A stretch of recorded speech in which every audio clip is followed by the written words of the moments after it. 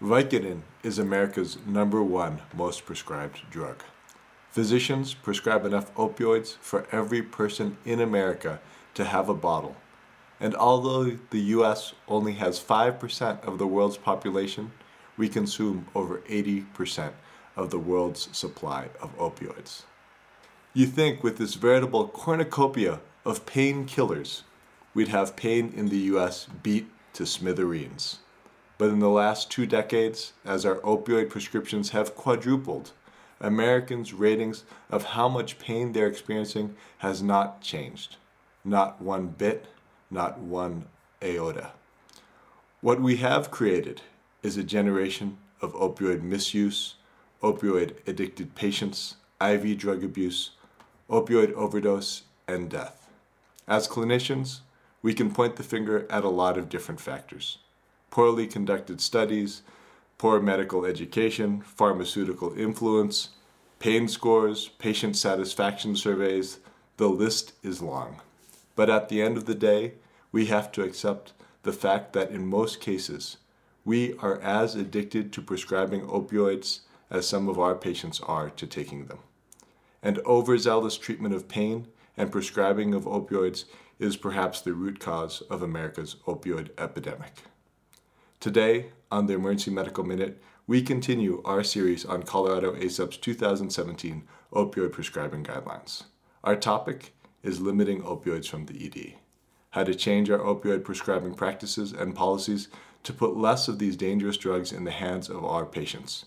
My guest, Dr. Eric Verzemnick, Colorado ACEP opioid guideline co-author, opioid expert, Pantene Pro-V hair model, and ED physician at Swedish Medical Center. This is the Emergency Medical Minute. Real, raw, relevant emergency medical education.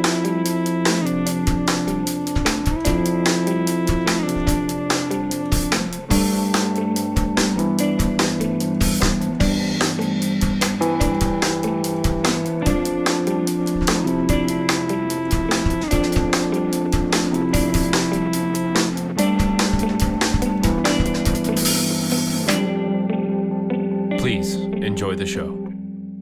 Eric, thank you so much for joining us on the Emergency Medical Minute. How did you get so involved in this opioid gig anyways? Well, first, thank you for having me. That was a beautiful and embarrassing introduction there that you gave.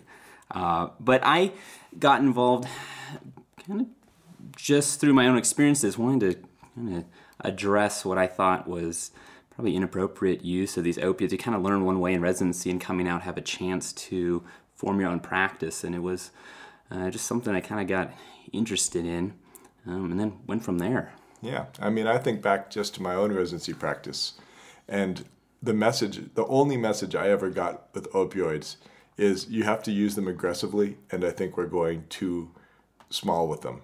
Just instead of giving 5 milligrams, we should be giving 10 milligrams of morphine. And I remember one of my favorite residents, smart doc named Sanjay, he always would tell patients, and I thought it was so smooth, I've got more drugs than you've got pain, so we're going to get it under control. And I think that was the mentality that we all had. Just bring the hammer to the party. And if they keep having pain, just keep on hitting them with the opioids.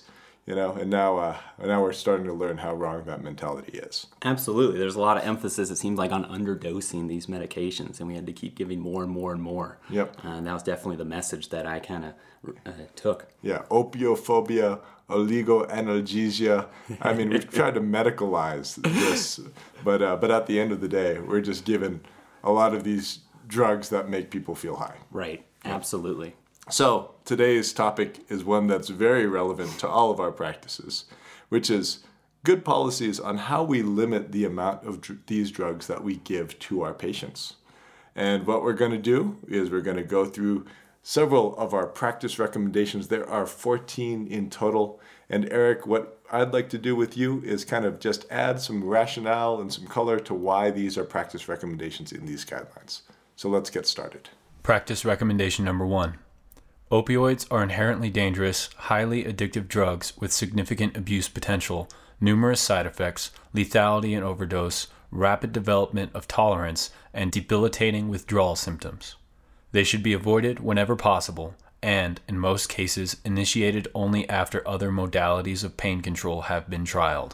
Holy God, that first one is a long mouthful. It is. Who wrote that? Yeah, I mean, I think the first part of it, is there really any debate now that opiates are bad? I would hope that in the rising epidemic that we're in, most people would acknowledge that as fact. If not, you probably need to get on board. But I think I love the second part as well, about just focusing on, other modalities first before jumping to those opiates, because I think that's something that we often overlook. Yeah. And I know I did in the past. Yeah, and on the podcast that's coming on right after this, our pharmacist extraordinaire, Rachel Duncan, is going to kind of go through a lot of the different drugs that we can use to control pain. But one of the things is I don't think we acknowledge how dangerous these drugs are. I mean, of all the narcotics that we have, opioids are the most dangerous drug. I mean, you can make an argument that it's the most dangerous drug physicians prescribe. And we have 33,000 people dead in 2015 to prove that fact. And it's so dangerous, yet very rarely questioned. Yep. When I give it to a patient in the emergency department or when I prescribe it for someone to go home. Mm-hmm. No one comes up to me and says, really, sure you want to do this? Is it going to be okay? It's just part of our regular day practice. Yep. And, if you designed a drug to control pain, you couldn't design one worse. I mean, just go through the list of how quickly addictive it is, how dangerous it is when you take it with other things like alcohol or benzos, how narrow the therapeutic window is, how unforgiving it is in overdose. And then you throw in the extra stuff, like, holy crap, it's an immunosuppressant and people get pneumonia more. And holy crap, when you give it, it might actually cause chronic pain, right? Opioid-induced hyperalgesia, which there's awesome studies on in animal models that show when you give opioids to animals with broken bones or with painful conditions, you actually lower their pain threshold so that in the future, that animal that experiences a painful stimuli will have a larger amount of pain with a small amount of painful stimuli. So it's just crazy. Yeah. Okay, so at the end of the day, opioids, bad juju. We should not want to prescribe these drugs as much as we do.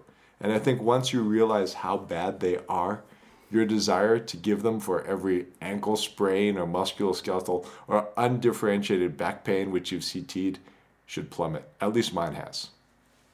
I'd agree with that. And although it's not the focus of our podcast today, when you find out some of the excellent alternatives, I think it'll completely change your practice. Practice recommendation number 2.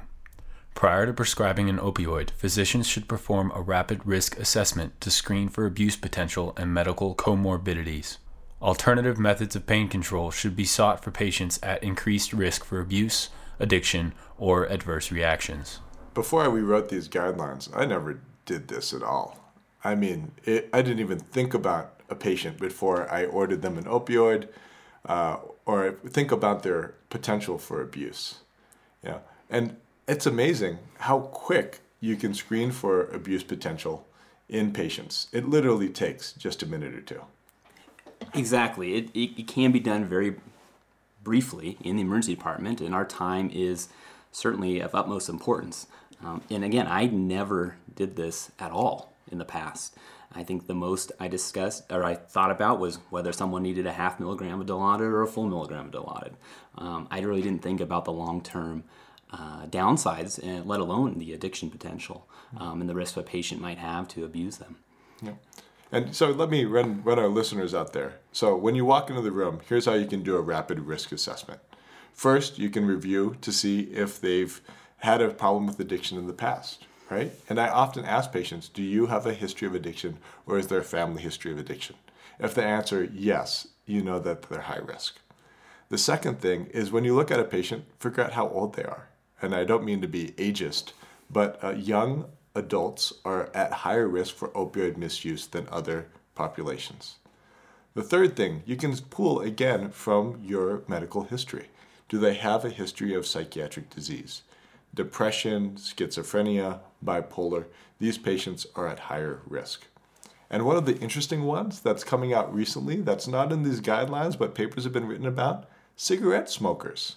People who are addicted to cigarettes have a higher risk of addiction to opioids, which makes a lot of inherent sense. Those are great points. It goes beyond just the more obvious things about if they've diverted in the past before or if they've abused drugs before. And a couple of very important things. I think I like the family history of abuse, a very important thing to talk about that I often don't and have started to do much more frequently. But again, we focus and it kind of harps on the first recommendation as well, looking for alternatives and potential, especially looking at patients that have other medical comorbidities, because they're going to be at a little bit increased risk of potentially experiencing other side effects as well.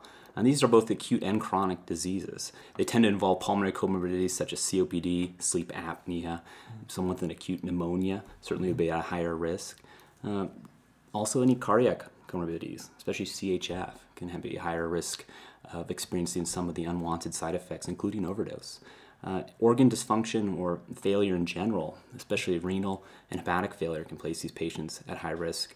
And then, of course, elderly age, people at the extreme of age, certainly are at higher risk for potential complications. So things you really got to keep in mind when you're thinking about prescribing an opiate or administering an opiate beyond just the abuse potential, but also what else in their medical history, both acutely and chronically, might place them at higher risk of these side effects, and where should you seek alternatives? Yeah, and you're right. It's which of these patients could I potentially give a drug to, screw up their physiologic milieu, and have that patient not breathe very well and potentially pass away from an unintentional overdose. Mm-hmm. And some of those pulmonary conditions especially, you have to use a low dose or use these drugs judiciously. Practice recommendation number 3. Emergency physicians should frequently consult Colorado's prescription drug monitoring program to access a patient's history of prescription drug abuse, misuse, or diversion. Well, besides it being required in Colorado that anyone with a DEA license needs to be registered to use the PDMP, it is a great resource as it stands. We can talk about the downsides of it and how it could be better another time. But we pay for it too in our licensing. So lots of reasons you should use it. But also, it's a great resource just to find a patient's history of potential opiate diversion or abuse. Try to also support the history that they're telling you. Sometimes it's nice to confirm it and see that they're being honest and open to you. And anecdotally, I mean, how many times, I think we always, the patients that's saying, oh, I need that medicine that starts with a D.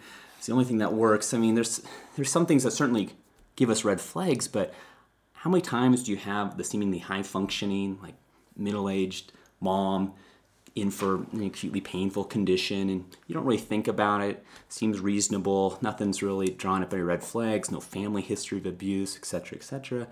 You just check the PDMP, maybe you have a little bit of downtime, and whoa, there's a list of multiple prescriptions going back months you wouldn't have known otherwise. And I know a couple of cases where that's happened, and it's very surprising. And it kind of shows you how wide opiate abuse is, but also how the PDMP can be very helpful.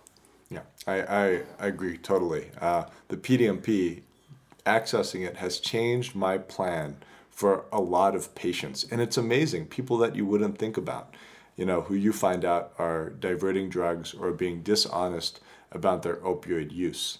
And now, not only can you identify that patient and say, hey, I shouldn't be prescribing more opioids to them, you can actually use that, go back in, have a sit down, and try to get that patient help.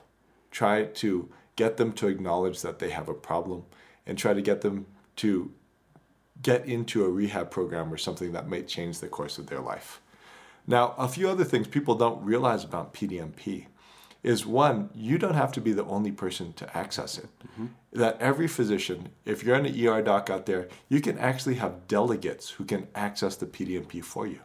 So you can make a delegate a scribe. You can make a delegate a receptionist. You can make it someone who you can just turn to and say, hey, I want you to check the PDMP on the patient in room number 5, and they can report back to you. And that's a resource that not a lot of emergency doctors know about and use, but we should be, because it makes it easier on the physician to do the right thing for the patient. Now, one day, hopefully, we're going to have a PDMP that's just like Washington's or some other state, where it's integrated into the EMR, or it's absolutely just pushed to physicians. But until that day, it's worth your time to go and check the PDMP. We should be doing it more often. One paper I think we cite in this recommendations, paper that looked at Ohio and they implemented their PDMP and just looked to see if it changed clinicians' practice, and it did. Less than half, about 40%, ended up altering their opiate prescribing. But I love just one patient out of there had 128 scripts over 12 months. That wasn't disclosed otherwise. I mean, that's just insane. That someone could be manipulating so many people. It really just stood on my mind. Again, a good reason to search the PDMP, ideally on all the patients you're considering prescribing opiates to. Yeah, and it just shows, some of our mentality, let's be honest, is when you have that person come in, it's much easier to just write them a script and get them out of the emergency department than to actually try to have a difficult conversation to them about their opioid misuse and overuse. But at the end of the day, that's not the right thing to do for the patient.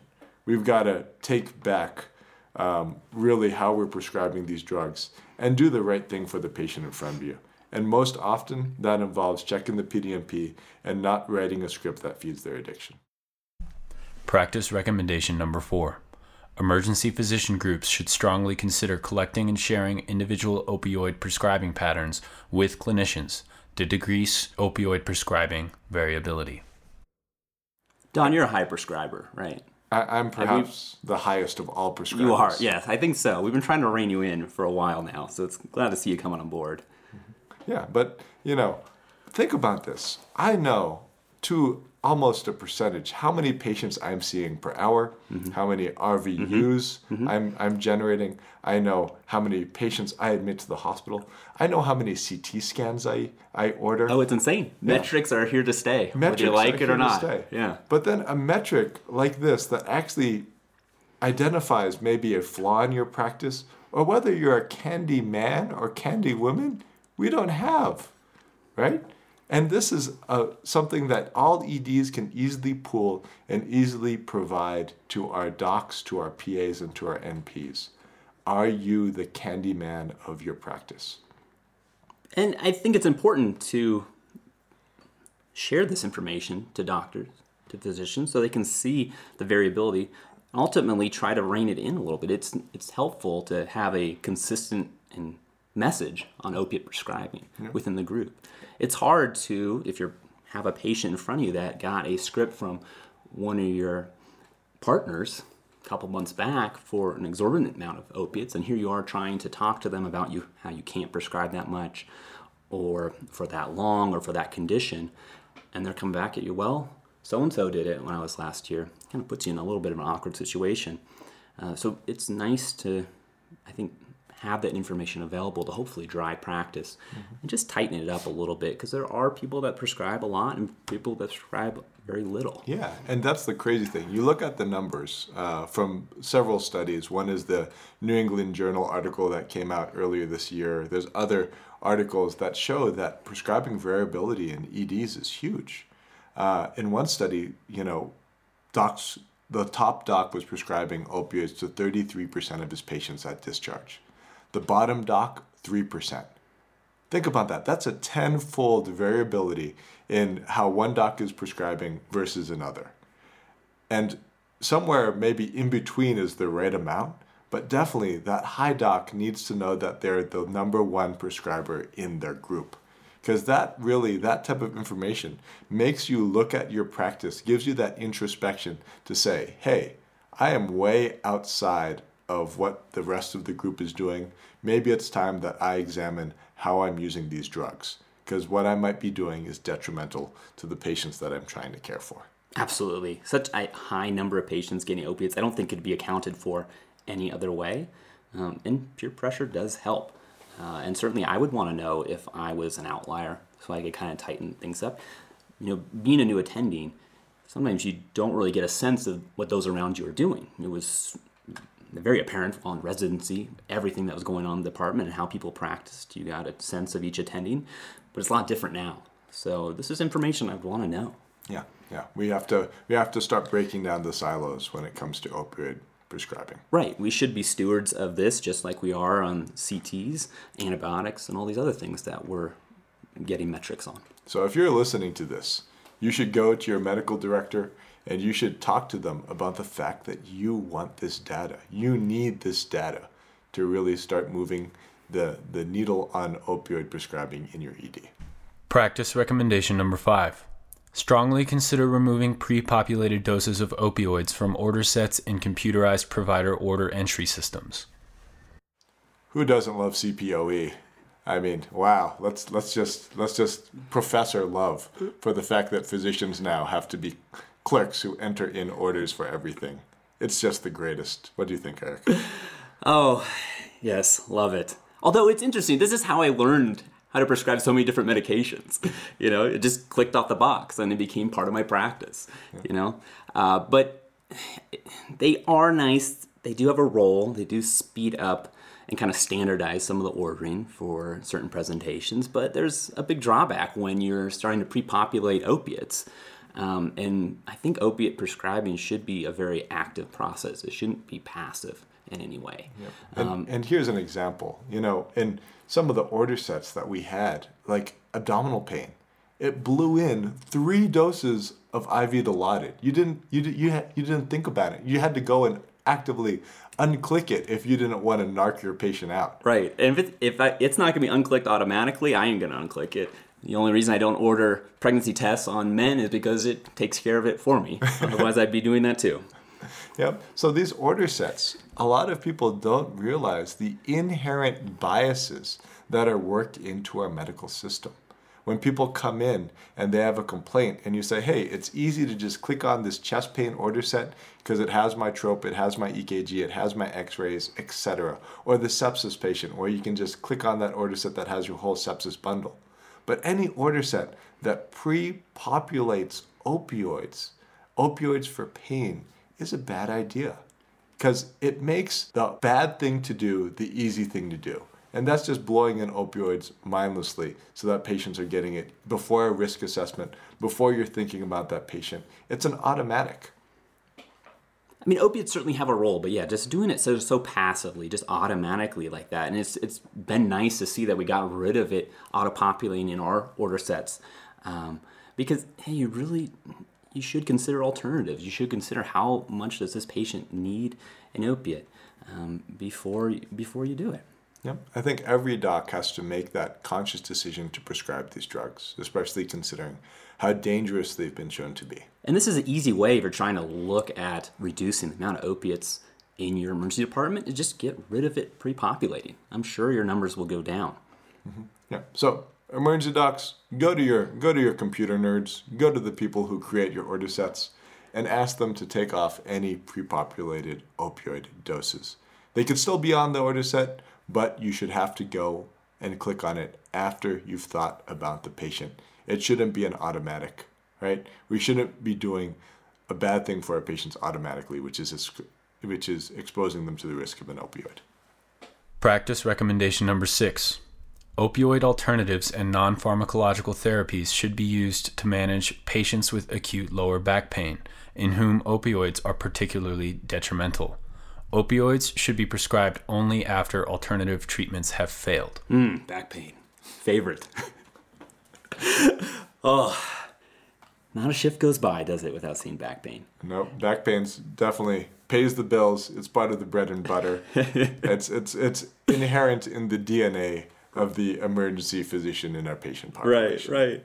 And it's tough. And I feel for these patients. I have not experienced severe back pain, but it looks god awful. And it's really easy just to throw opiates at a lot of these conditions, particularly back pain. It gets the patient out very quickly. But, in so many of these conditions, in opiates in general, we don't have a lot of evidence that shows that there's a lot of benefit beyond other treatment options. And back pain in particular has evidence that suggests it might actually be detrimental. So I think the fact that we have that, it's staring us right in the face, really should give us pause before we start prescribing opiates, in particular for uncomplicated back pain. Yep. And I have experienced back pain and back spasms. I will empathize and have compassion for all these patients because I know firsthand that it sucks, and it sucks bad. But when I'm there and I'm staring at a patient in the face and I'm trying to control their pain, I never reach for opioids now for back pain. Because I know that when you give opioids for back pain, which is, muscular based, maybe even has a component of sciatica, that when you prescribe opiates, these patients have a longer course of recovery. They have an increased amount of long-term disability. Because those opioids, especially in back pain, seem to rewire our nervous system to feel more pain at a lower level. And that's been shown now from a lot of occupational therapy literature that opioids in back pain is a dumb idea. Because really what we're trying to do is, yes, make patients more comfortable, but in this particular, we're trying to get them to function. And that should be our primary goal. And the opiates just don't get them there. They actually have higher rates of being disabled down the line when they're started on opiates. And I think this is kind of one area where scripting can be very key. And very key in general when you're prescribing alternatives or opiates in general is to talk about kind of what their role is. It's not to eliminate all the pain. It's to get that pain that's very severe down to a functional level and use alternatives when you can. And this is one area where I think it's important to have that discussion with patients because it can be very, very tough. For sure. And it's something where, one, you've got a lot of different things in your pocket too. Mm-hmm. You don't necessarily have to always reach for Norco or Percocet with people with back pain. You can start them on a muscle relaxer. You can start them on a good anti-inflammatory. If they don't want to go home with Motrin, heck, prescribe them Mobic, prescribe them diclofenac, prescribe them Toradol, something that they don't recognize so they think they're getting a prescription drug for it, right? And the other thing that I've started doing, if you got lumbar back pain and I can push on your back and you go, holy God, it hurts there, and they flinch, go stick a needle in that thing and give them a trigger point injection. I've been amazed by how well trigger point injections for acute low back pain work. In fact, I think it's the most effective thing that I do to get these patients comfortable and to get them going home. I do know that you like sticking your needles everywhere. So, and I've started incorporating my practice too, and it is phenomenal when you see it work. I think a lot of people are skeptical at first, but you see the impact it can have, and how little it takes to do it. It's fantastic. Yeah, I mean, it makes so much sense. Oh, it hurts there when I push there. Let me numb there up, and let's take away some of that pain. Yes. It doesn't take a rocket scientist. Brilliant, groundbreaking and granted, stuff. I'm perhaps the dumbest person in our group, but I can figure out that if there's an owie there and we numb up that owie, you'll probably feel better. So, in conclusion, stop it. Don't do it. Don't give opioids for low back pain. You're just doing your patient a bunch of harm. And the first rule of medicine still and will always be, do no harm. Practice recommendation number 7. Potential drug interactions must be evaluated, and opioids should be avoided in patients already taking benzodiazepines, barbiturates, and other narcotics. Do you like it when your patients come back dead? Typically, no. Typically, no. Yeah. Yeah. Generally bad form. The most dreaded phrase in emergency medicine is, hey, remember that patient that you saw the other day, right? You tell me that a lot. Yeah, you do. Yeah. Well, yes. well, there's been a lot of quality issues there. Yeah, I'm sorry. I'm trying. But it's definitely one of those things that these are the most dangerous drugs we prescribe. And when you decide for a person with chronic pain who's already on, maybe Dilaudid or on Oxycontin or some long-acting opioid and already on a muscle relaxer, and you say, hey, I'm going to write them for 10 pills of Percocet because on top of their chronic back pain, they sprained their ankle, you are asking for a medical disaster. Yeah, that is definitely not the approach you should be taking.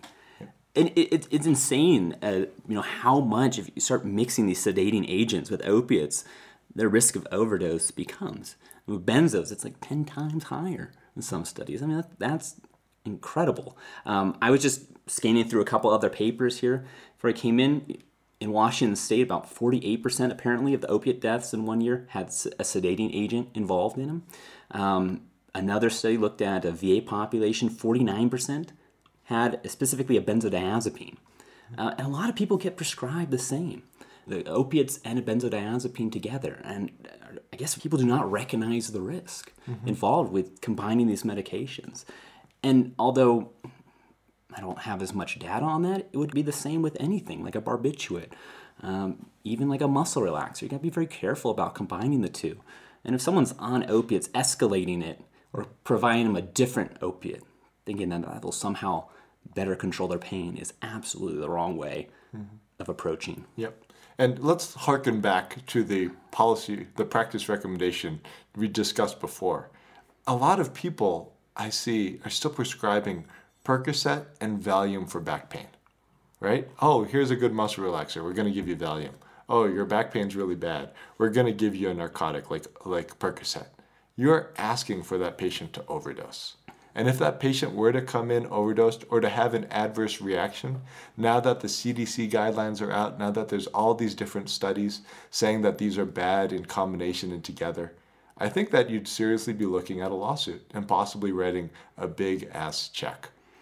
Now I got a question for you, Don. When you have a patient that is on an opiate and a benzodiazepine, do you have a discussion with them about the risks? Because I definitely have done it where I've even prescribed these patients Narcan because I feel like they're such high risk of overdosing and trying to address, how much of a danger that is to them. Yeah, I'd say definitely if you're going to do it and you're going to take that risk, you got to have an informed discussion with that patient. A lot of patients are on these two things chronically from their PCP office, etc. I think we now know that's just bad medicine. Let's call it what it is. It's bad medicine. And whenever I look at that and I think, hey, this person needs to be prescribed an opiate, I tell them that they can take one or the other. And I usually will recommend that they do not take them in combination. Practice recommendation number 8. Patients with chronic pain should receive opioid medications from one practice, preferably their primary care provider or pain specialist. Opioids should be avoided in the emergency department treatment of most chronic conditions. Emergency physicians should coordinate care with a patient's primary care or pain specialist whenever possible. And previous patient-physician contracts regarding opioid use should be honored. Another very meaty recommendation there. We'll have to go through. And I think this was, as far as like rules I had in place with opiate prescribing, this was one that I seemed to have from the beginning, that, I was not going to be refilling patient. Actually, start over. There's a separate recommendation for that, isn't there? About not refilling. Yeah. Yeah. I just realized that. All right. Should be educated outpatient. Let's see. Refill lost or stolen. So that's for lost or stolen. So no, we don't actually have that, Eric. You can talk about that. Yeah. So about giving chronic pain, opioids in the ED. Yeah, you can talk about that. Okay, go ahead. All right. So yeah, another meaty recommendation here. In looking back and how I prescribed opiates, I think around chronic pain is one of the first areas where I kind of set in place some rules, or was taught some rules, that these patients that are managed by typically a pain specialist are best continue to be managed by the pain specialist. And I shouldn't get in the way.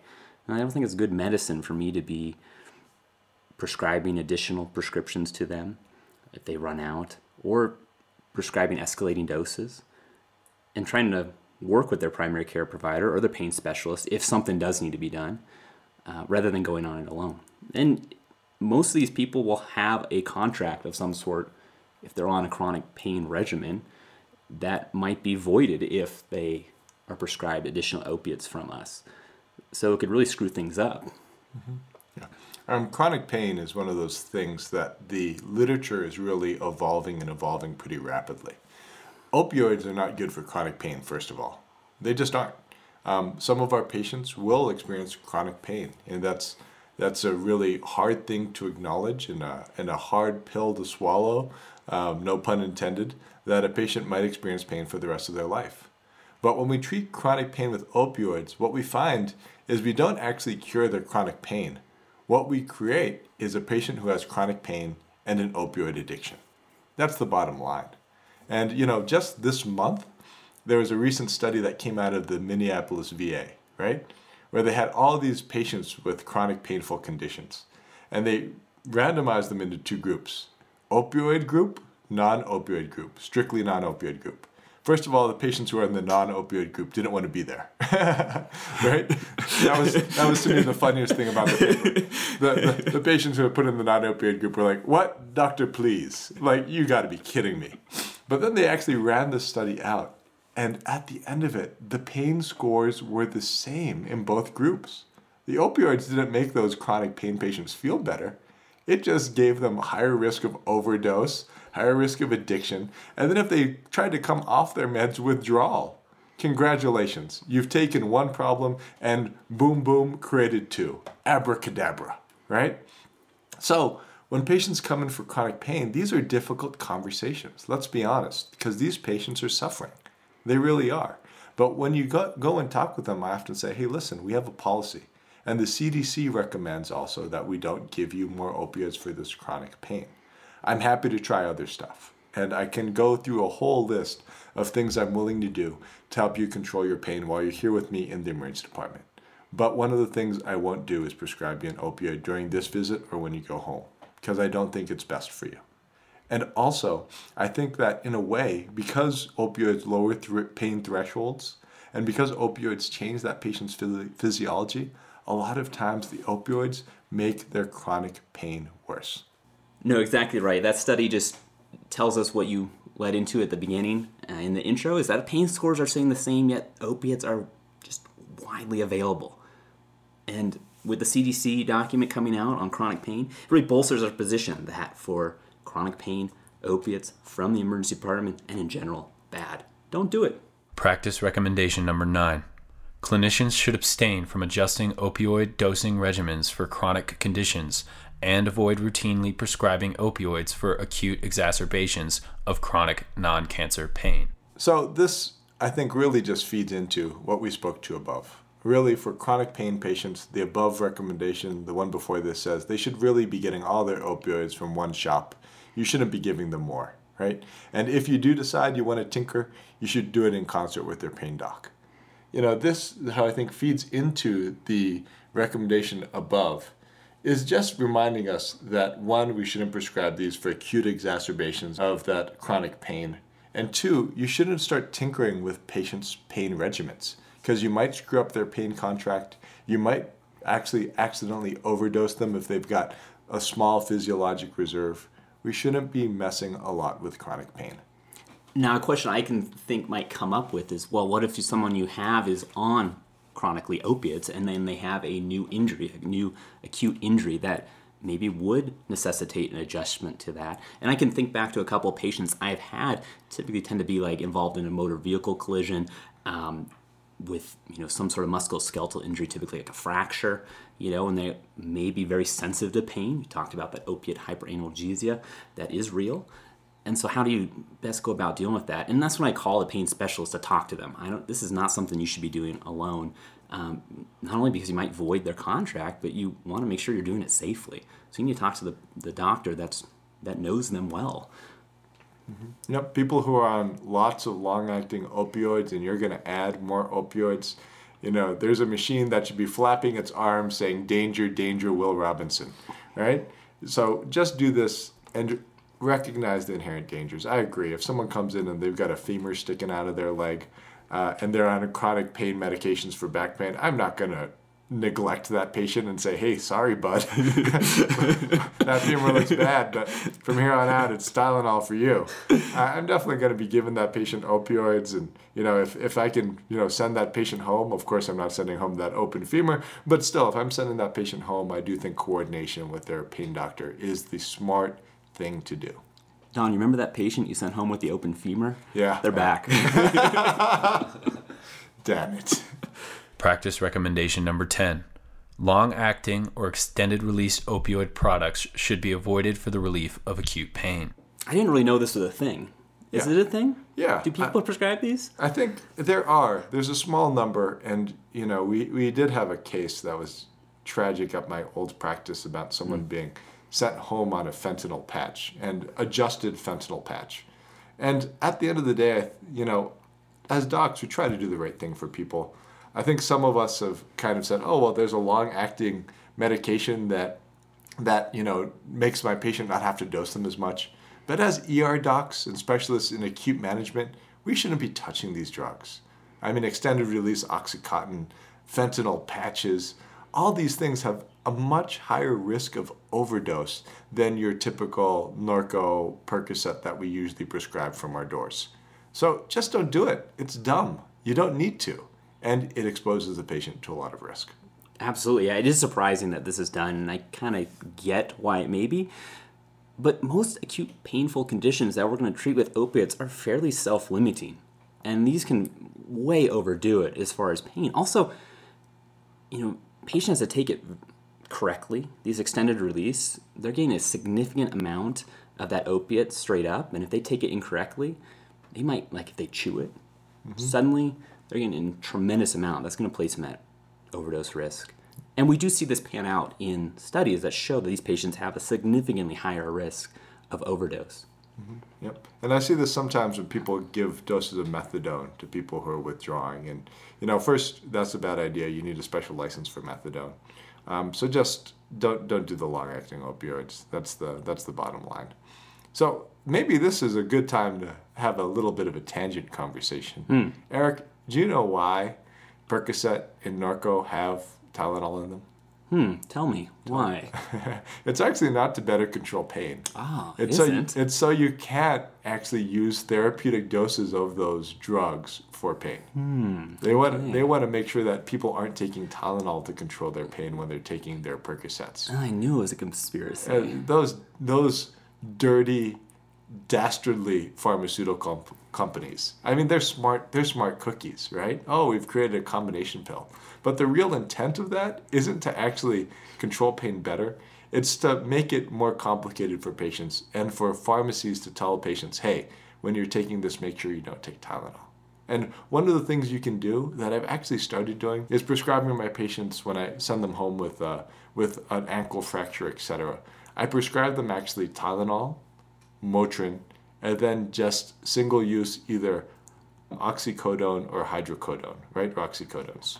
And I tell them, hey, take 1 gram of Tylenol, 400 to 600 milligrams of Motrin. That's usually good enough for most pain. And if you can't handle it with that, then go ahead and just take that oxycodone that's been prescribed. And usually I'm only prescribing around 6 to 10 pills of that because that acute pain should only last for a few days. Absolutely, and it gives them options. And I don't know how many times I've had patients call back on the Percocet and they've not been told to take ibuprofen. But I've been doing the same thing. So now I prescribe methadone and tell them to take maximum doses of Tylenol Motrin. You prescribe methadone? No, I've been doing the same thing as you. Okay. I've been prescribing oxycodone particularly. I wish hydrocodone came without acetaminophen added. Yeah. It's just too hard when you're telling a patient to mix and match Tylenol with a Percocet. I mean, that's an easy way to destroy their liver. Yeah, exactly. So, that's something that you guys can take home and put into your practice because I think it's a better way to do pain management. And, multimodal pain management with Tylenol and Motrin, I mean, those two drugs in combination, taken together, most patients don't know that they can do that. And it's also a very, very effective pain reliever. And also, they don't even know necessarily the appropriate dosing. I think a lot of times they'll vastly underdose those medications. Yep. Practice recommendation number 11. Patients receiving controlled medication prescriptions should be able to verify their identity. I think we've all had that patient who has come in and they're, complaining of a painful condition. They either get opioids or they don't with you in the emergency department. And then later on you find out that, hey, they are not who they said they were. And they turn out to be using either someone else's name, their sister's name, the false ID. And this is one of the ways that people who have a history of diversion try to get around it. So. And it happens, I think, more than we realize. I had a patient that at one of our freestandings had a little bit of downtime, started doing some searching, and found a series of names. She had a hyphenated last name and just moved around everything to have at least 5 or 6 different aliases, getting opiates from all over the state. I think it's an important thing to help prevent the inappropriate use of opiates. Practice recommendation number 12. Patients who receive opioids should be educated about their side effects and potential for addiction, particularly when being discharged with an opioid prescription. I think sometimes not only do we just so easily prescribe an opiate to a patient, but we never talk about any of the risks to it. I don't know if we assume that they know that, or if we're just afraid to, or maybe we don't. Maybe the physicians don't know themselves. But that's something we do a very, very bad job of. Yeah. I mean, we do this great when it comes to blood thinners, right? Right. When we're prescribing, Coumadin, or we're putting someone on Xarelto because they've got a DVT or because they've got AFib, we sure as heck go. We sit down with that patient and say, listen, if you bonk your head and you fall, or if you start noticing that your stool is really black, or you vomit blood, you got to bring your butt back here right away, because that is bad juju. You are going to be very sick from a medicine that I potentially prescribed you with the intent of doing the best for your health. But with opioids, which we prescribe a lot more often, we have to be much more facile about having conversations with people and telling them, hey, this stuff I'm prescribing because I really think you're in a lot of pain is dangerous. It is potentially addictive. This can cause lots of bad side effects like constipation. You shouldn't drive with this. You shouldn't drink with this. I mean, we have to do a better job of educating our patients that every time we prescribe an opioid to them, in a sense, we're kind of playing with fire. And that's not for all patients, right? In fact, the minority of patients who we prescribe a short course of opioids will actually get addicted to them. But it is patients who sometimes get that short prescription from us that become addicted, and we are their gateway into a lifetime of addiction and opioid misuse. Yeah, it's really unfortunate. I mean, 80% of new heroin users started on prescription opiates and misusing them. And I think when you talk to patients about some of these risks, sometimes it prevents a script from even being written. Mm-hmm. And it may be a condition where you feel perfectly appropriate to prescribing an opiate, and you'll talk about it, and they'll say, well, no, I don't want any of that, actually. I don't want to even take that small risk.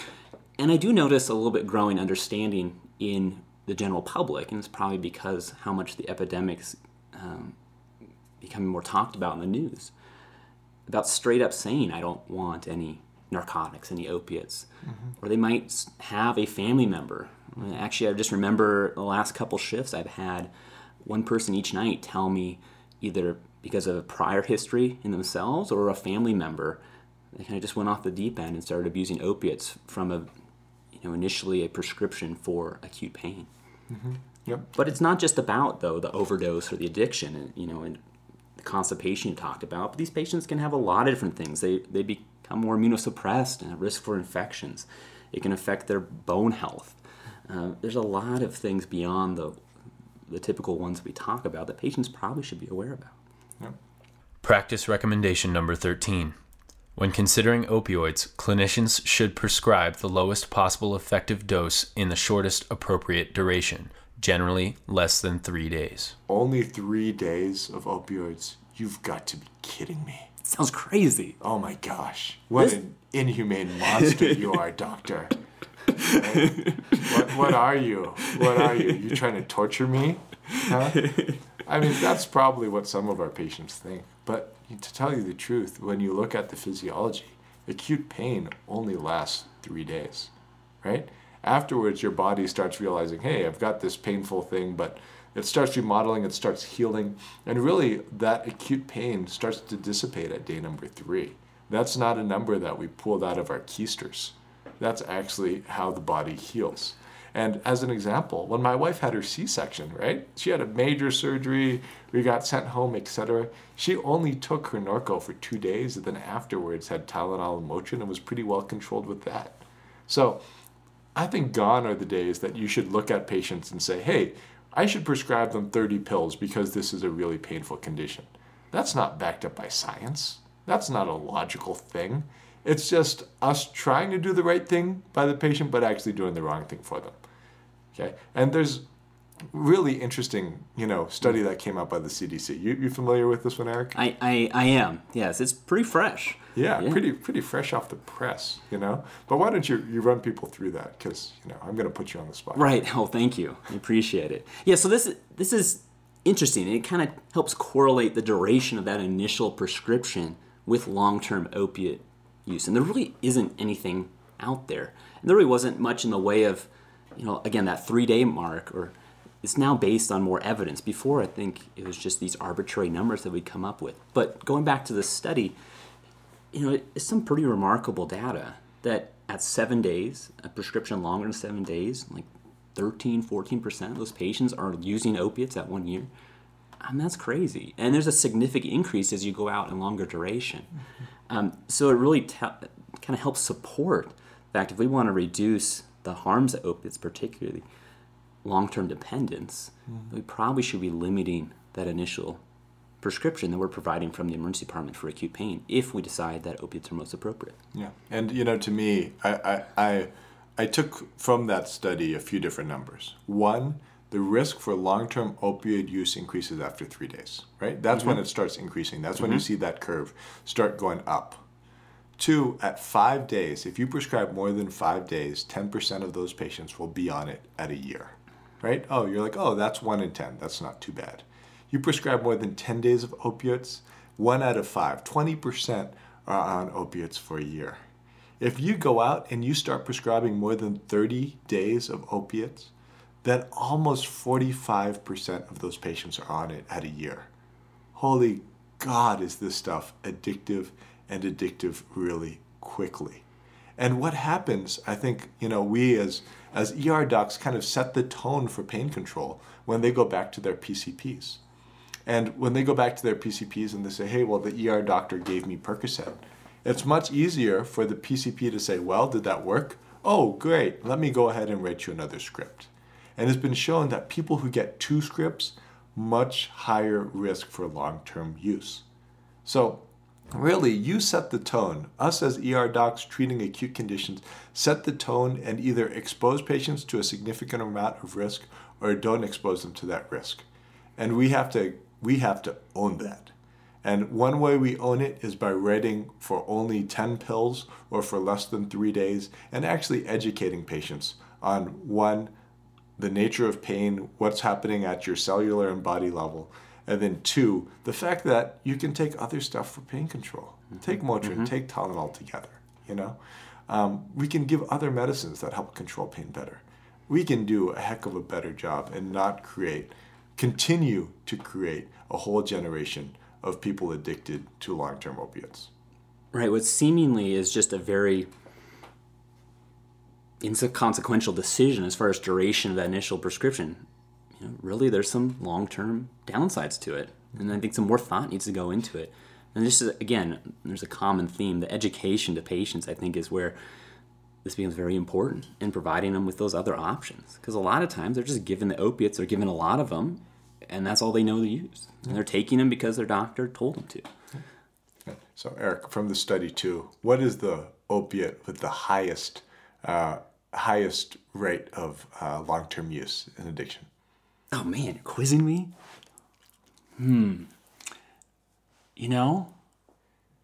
I think it's one you wouldn't expect. It is. It was Tramadol, right? You read studies. No, you actually read that. Oh my gosh. I did actually read that one. Yeah, Tramadol. Yeah, it blew my mind, right? But then Tramadol, which most people think is a partial agonist to the opioid receptor. Some people don't even call it an opioid. Well, people who don't call it an opioid, you're dead wrong. Tramadol is an opioid. Let's get that through our heads. It's an opioid, and it's actually got the highest long-term risk potential. That's crazy. So for those out there who are saying, oh, well, I'm not prescribing an opioid, I'm doing them a favor by prescribing them Tramadol, get in your head. Tramadol is just as dangerous. Don't be prescribing people Tramadol thinking that you're doing them favors, because you're just prescribing an opioid. And it just goes to one of the things that I truly believe, which is there is no such thing as a safe opioid. Tramadol is dangerous, oxys are dangerous, the long-actings are dangerous. We should stop prescribing these drugs so willy-nilly. Right. No one's at zero risk. Practice recommendation number 14. Emergency departments should refuse to refill lost or stolen opioid prescriptions. Seems like no one ever loses their lisinopril prescription, their Coumadin prescription. Yeah. What's up with that? I mean, it's true. It's very rare. But the amount of times that people come in for a lost prescription, and then the violin comes out and the serenade starts playing, and suddenly it's a saga of how they're at the bus stop and someone stole their entire backpack, It's creative how these opiate thieves go around taking these things. Yeah, and I mean, maybe there are just a population of opioid thieves that go around. I mean, heck, a lot of people are addicted to them, and these drugs apparently give you a great high, right? I've heard that. Yeah, so perhaps there are this kind of, underground opioid thieving societies that us in medicine are just aloof to. But it's also one of the major ways that patients who are addicted and are diverting try to get more drugs from providers. Right. This does happen. Obviously people can have these stolen, but this is a common way that manipulators of the system will try to get more opiates to misuse or divert in other ways. Yep. So oftentimes this is when I pull out my own violin and start playing this saga of how I sympathize, but I'm unwilling to prescribe another dose. Right. I think you just got to stick to your guns with this one. And sometimes you can shift blame. I always like to say, well, they won't let me, or, I can't because of them, and this they and them, this overpowerful they and them, we can both direct our hatred towards them. Yeah. Yes. And now you can point out these Colorado opioid guidelines and say it's those buggers at Colorado ACEP who control our emergency departments. Yeah. Won't let me do this. I just say it's Don Stater. Don Stater will not. I blame you. I actually give them your address and phone number. Really? And say, they won't be able to explain. They won't be able to spell my last name on the. Yeah, Verzemniks is a bit of a tongue twister, So, at the conclusion, we must protect this house. Don't prescribe opiates for people who say they've lost their prescription. Right. Yeah. I mean, this should be inherently obvious, and I think a lot of other opiate guidelines do comment that lost or stolen prescriptions should not be done. Here we are saying it again because it's important. Holy God, by the way, 14 practice recommendations. 14. That's a lot. That is a lot. But you know what? We're not done yet. We're not. We're not. Oh. Okay. We're gonna get into policy, baby. Woo. All right. Policy is sexy. Okay. Policy. Policy recommendation number 1. As has been done in other states, the Colorado PDMP should develop an automated query system that can be more readily integrated into electronic health records and accessed by emergency clinicians. PDMPs, right? They're definitely a big part of what we do. Here in Colorado, we do have a PDMP that's somewhat functional, but could be so much better. Yes, key on somewhat. It gets the job done. You can certainly query individuals and see their history with only a dozen or so steps. But I think that's the biggest issue is that, to do that, I have to put in manually, not only log in with my password, but also put in manually patient's name, their birth date, and click a lot of buttons. And it's very easy to do that incorrectly and have to start all over. And then what I love is once you actually get that patient, sometimes you pop up and they've got 5 different or 10 different addresses. Right. Some of which are just variations on the same address that you're trying to click through. Yeah. To find out which one's the actual one that has the patient's, prescription drug information on it. So it's definitely not as straightforward as process as it could be. But also the problem is it's very active. I have to do this myself. I have to log into it. And if you're in the middle of a busy shift, that takes time. And if you're, one of these high prescribers too, and you're giving 30% of your patients opiates and you got to look it up on all those people, it's not going to happen, right? So it really should be something that's more passive, or the information should be pushed to you. And there's some other states that have done this quite well, right, Don? Yep, there's other states, Washington State has done a wonderful job with this, and this is now pushed to all providers. So the reason why Colorado ACEP has put this in our guidelines is so that now we can go to the Capitol and we can start saying, listen guys, we wrote guidelines, and one of the biggest things that we can do as a state is make this easy on the doctor, right? The right thing should be the easy thing. And definitely in the case of PDMP, that's where we want to get to.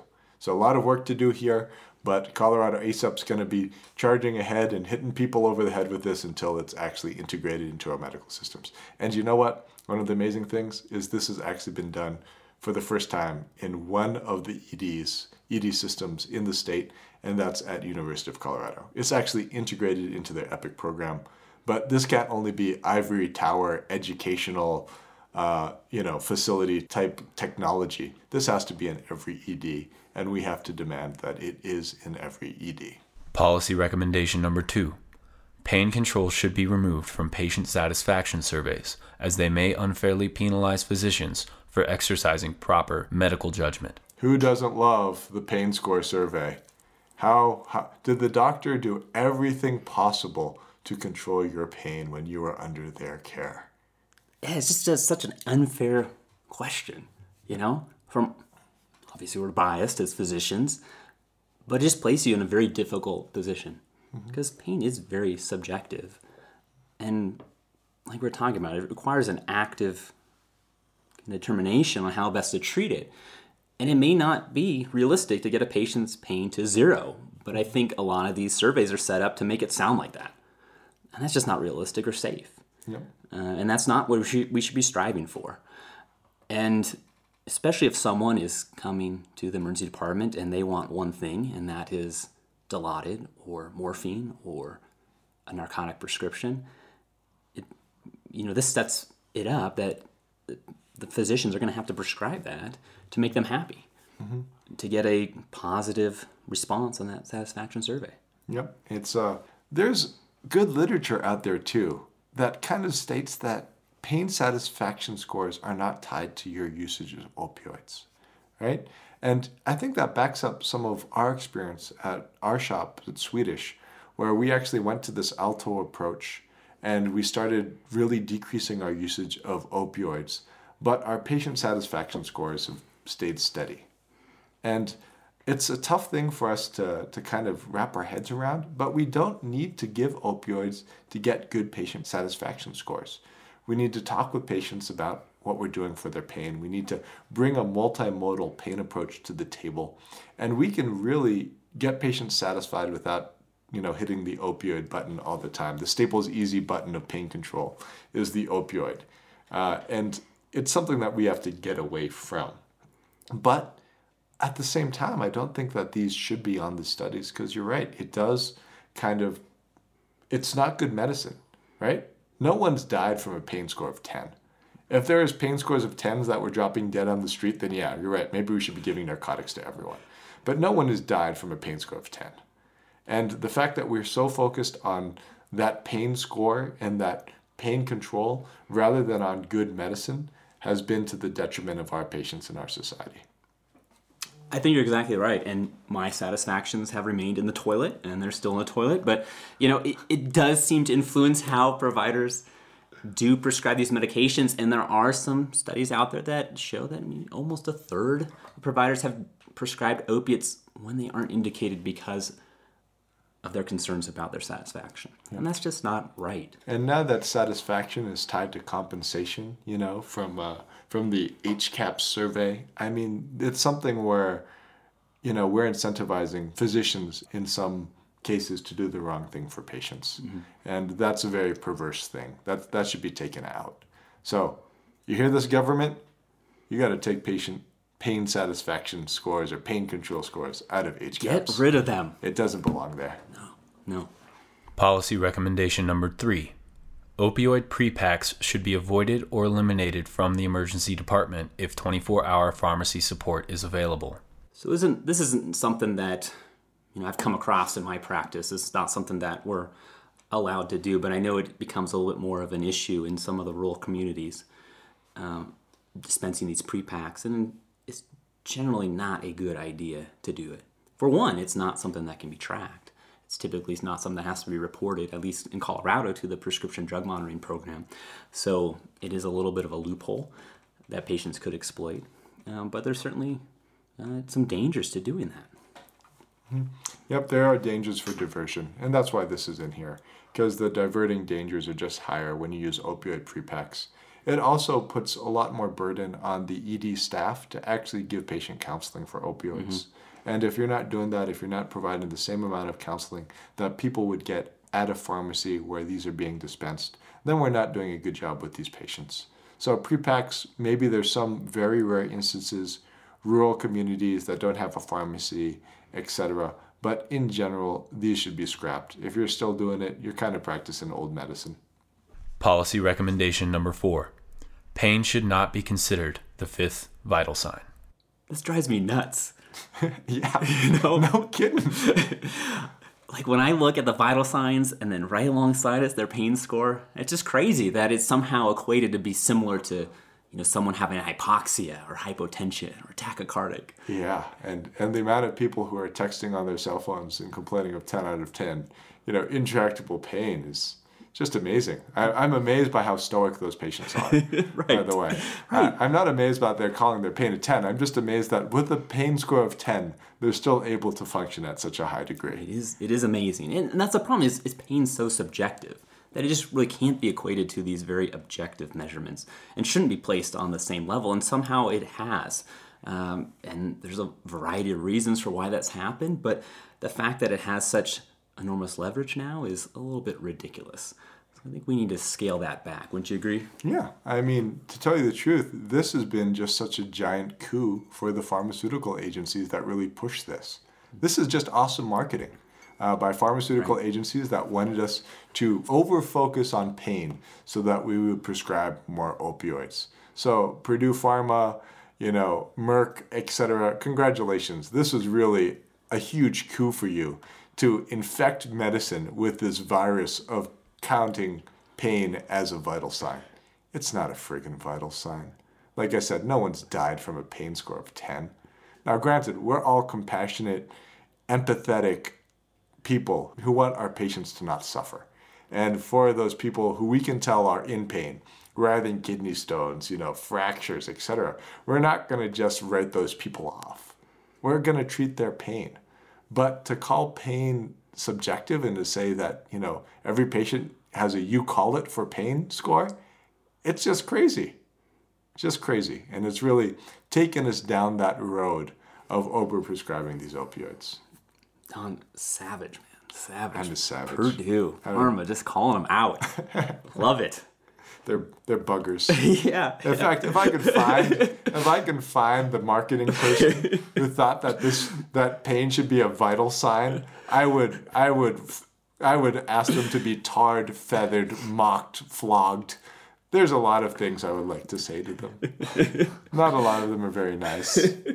Yeah. But I mean, people are in pain, and we understand that, and we put together these guidelines to try to help those patients. But what's happened is that pain and severe pain is automatically equated with opiates in particular, and that's what's really wrong.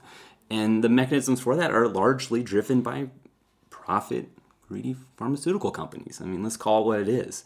And did we have an issue with treating pain in the past? It was before my time, probably, from the sounds of it, but we've swung way too far the other direction. We've got to scale it back. And we have other options available to us, but we also need to de-emphasize where pain scores are falling in our triage assessments and our evaluations of these patients. Mm-hmm. It's much more complex than just a number. Yep, much more complex than a number. Pain is not a vital sign. It would be a hard thing to change within our medical system and medical thought process, but it's something that should be a bit more de-emphasized. So you led us into our next podcast. The very smart, very capable Rachel Duncan. And our next podcast is going to talk about alto. Oh, such an exciting topic. Alto gets me excited. Sometimes I think of alto and I can't sleep at night. Really? You too? Yeah, I do. Wow. Right. You too. I know. That's why we text, so much. Thank you. Late hours. Yeah. Appreciate it. So, Rachel will knock you dead for the next one. Thank you for listening. On behalf of Don and all the folks at the Emergency Medical Minute.